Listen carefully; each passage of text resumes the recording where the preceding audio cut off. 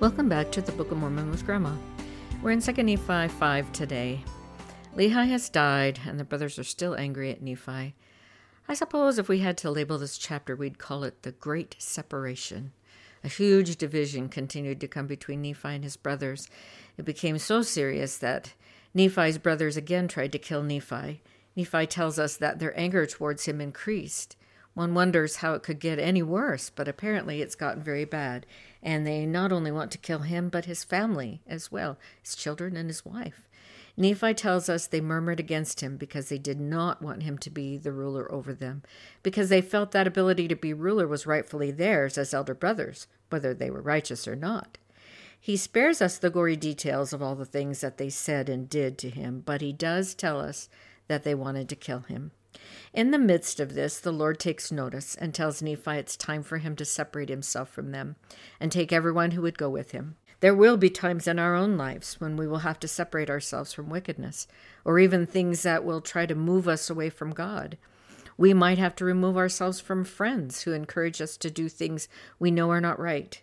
We sometimes think we're stronger than that we can go and do things with them and not be tempted, but often that is not so. I think I've said this before. I remember when I was in high school, the nickname given me by everyone was Goody Two-Shoes, because I would not go out on Friday nights with them and drink and party. But in order for me to keep the spirit with me, I had to remove myself from that environment. So I kept the nickname instead. In Relief Society, we were talking about the Holy Ghost as our constant companion, and the teacher asked, was there ever a time when you felt the Holy Ghost tell you to do something? And then she said, what about a time when you knew you were in a place where it just didn't feel right? What did you do? How did you feel? And did you do what the Holy Ghost told you to do? I hope you can answer some of those questions and realize that the Lord will always try to warn us through the Holy Ghost when we're in a place that might not be good for us. It's why, again, we should pick friends wisely. It's why we're told to listen to the words of our parents and the prophet. Sometimes it's effort to do what the Spirit tells us to do and move ourselves away from the thing that is causing us trouble. But Nephi also finds himself now once again moving away. They had moved once from the land of their inheritance in Jerusalem to save their lives, and are now having to move again to spare his life from his brothers. Let's go over to 2 Nephi 5:5. And it came to pass that the Lord did warn me that I, Nephi, should depart from them and flee into the wilderness, and all those who would go with me. Wherefore it came to pass that I, Nephi, did take my family, and also Zoram and his family, and Sam, mine elder brother, and his family, and Jacob and Joseph, my younger brethren, and also my sisters, and all those who would go with me. And all those who would go with me were those who believed in the warnings and the revelations of God. Wherefore they did hearken unto my words. This is the first time we hear that Nephi has sisters other than the two that we assume married the sons of Ishmael. So 30 years he has taken the abuse of his brothers, trying to take the life of his father and now him as well, always him as well. And now he must take his family and all that will go with him and start over again.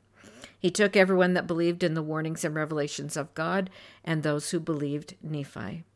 So what did they take with them and how far did they go? This is back to 7. And we did take our tents and whatsoever things were possible for us and did journey in the wilderness for the space of many days. And after we had journeyed for the space of many days, we did pitch our tents. And my people would that we should call the name of the place Nephi. Wherefore we did call it Nephi. And all those who were with me did take upon them to call themselves the people of Nephi. So they took whatever they could, their tents and whatever else they could carry. But imagine, they've been settled in this land for a time. When they got there, they immediately planted so they would have food to eat. And he says later that they did sow seed and did reap in abundance. So they must have taken some seeds and some animals with them. One thing is for certain, you'll see down the road what happens when Nephi takes his talent and learning and leaves. The Lamanites become an idle people. Also because of sin and iniquity. But I think also, think about what Nephi has learned from Father in Heaven about making a bow and building a ship and finding food.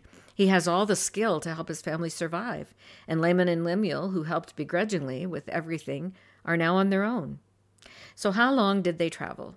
He said they traveled many days and then set up camp, and they called the place Nephi, and the people wanted to be called Nephites. So Nephi tells us the other things he took with them. If you look in 12 and 13, you'll find them.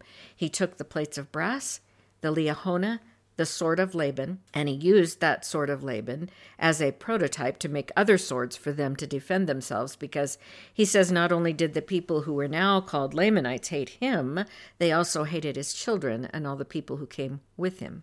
So think about this. How can we compare these three things to the things we can take to carry with us in our life?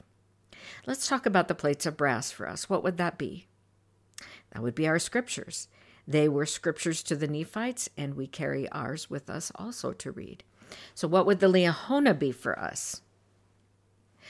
That would be the Holy Ghost. It reminds us who we are and brings things to our remembrance and gives us direction, all by our faith, just like the Nephites. And then what about the sword of Laban? Just like the armor of God that we talked about in the New Testament, all of the parts of the armor of God are defensive pieces except for one. The sword is both defensive and offensive. It is the Word of God, and the Word of God carries with it power and authority, and as Peter said, it's sharper than a two-edged sword. When Satan tried his best to tempt the Savior, what did the Savior do? He said, "It is written," and he quoted Scripture to him. So how can you use the sword or the Word of God today? Well, one thing is, if you don't know the Scriptures or the Word of God, it's pretty hard to quote them at all, or to use them to find ways to help in your life, to use them to know what someone else went through, so it might be helpful to you. So now Nephi tells us that he taught his people to be industrious and to work hard and to work with their hands and to build buildings and work with wood and iron and copper and brass and steel and all the precious ores that he said, and they prospered.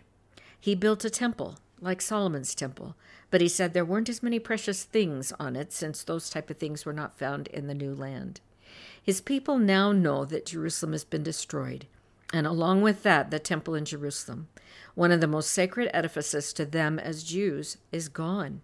And they must have felt that everything they knew is gone. Their homeland, the temple, and now the inheritance they had. So once they got settled, Nephi builds them a temple to let them know that they have not been forgotten by the Lord. In the next few chapters, we'll hear Jacob teach them some important principles, including that they have not been abandoned by God. So now the Lord turns his attention to the Lamanites. This is in verse 19. And behold, the words of the Lord had been fulfilled unto my brethren, which he spake concerning them, that I should be their ruler and their teacher.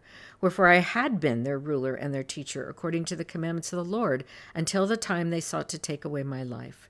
Wherefore the word of God was fulfilled, which he spake unto me, saying, Inasmuch as they will not hearken unto thy words, they shall be cut off from the presence of the Lord.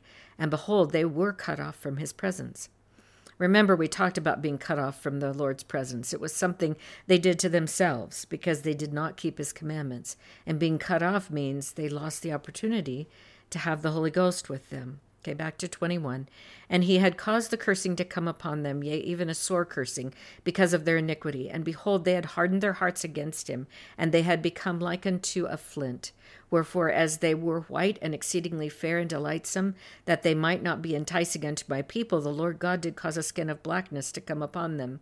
And thus saith the Lord God, I will cause that they shall be loathsome unto thy people, save they shall repent of their iniquities.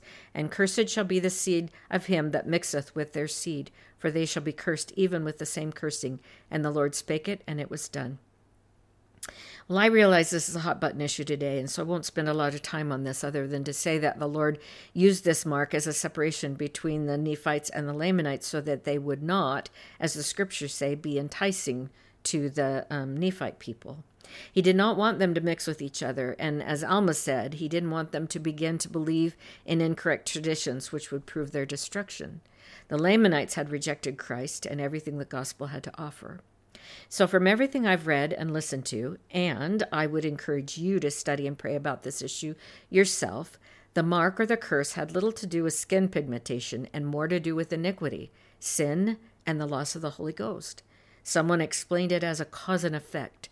The cause was the loss of the Holy Ghost and sin, and the effect was a mark was placed upon them. But ultimately, in the end, the Nephites became more wicked than the Lamanites, and it helped to serve the Lamanites in the same way to protect them from the immoralities of the Nephites. Nephi continues to set up his people to be what the Lord would have them be. He called Jacob and Joseph to be priests and teachers. And Jacob, because he could preach the word of God with such boldness. Why? Because he saw the Savior as a young boy, and he knew and had tasted of his love. Nephi also says that at this point in their lives, 40 years had passed away, and they had already, from the time they left Jerusalem, and they had already had wars and contentions with his brothers. But ultimately, he said this in verse 27, and it came to pass that we lived after the manner of happiness. What do you suppose that means, to live after the manner of happiness? He didn't say they lived happy all the time. Obviously, they had war. He knows that they had already had war, and he knows that his brothers want to kill him. So certainly, every day was not a holiday. But he said we lived after the manner of happiness, the plan of happiness, the way to be happy. So Nephi gives us the steps to that plan. And if we follow what Nephi says here, these are some of the things that they did. Number one, they had faith in Jesus Christ, something we need to do. Number two, they understood the gospel and the plan of salvation. This is why we teach the scriptures in our classes. It's why you should read the Book of Mormon, why you should read the scriptures. Number three, they worked hard to take care of themselves. They were industrious. Number four, they loved their families, all of them, and took care of their families and tried to teach them about God. Number five, they followed the scriptures and their teachers and the prophet. Number six, they built a temple and lived worthy to go there. Number seven, they kept the commandments. Nephi said they observed to keep the commandments in all things. That meant they didn't pick and choose which they wanted to keep, but instead they sought to be obedient, he says, in all things. Now, does that mean everything went great and no one was unhappy or sad? No. He said they lived after this manner of happiness. It was a choice they made to do the things that would make one happy. President Jeffrey R. Holland said many years ago, I do not think God in his glory or the angels of heaven or the prophets on earth intend to make us happy all the time, every day in every way, given the testing and trial this earthly realm is intended to provide.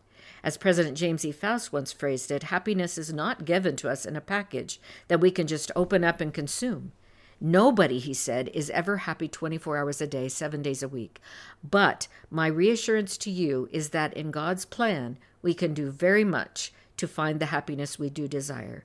We can take certain steps. We can form certain habits. We can do certain things that God and history tell us lead to happiness, with the confidence that if we live in such a manner, that butterfly is much more likely to land upon our shoulder.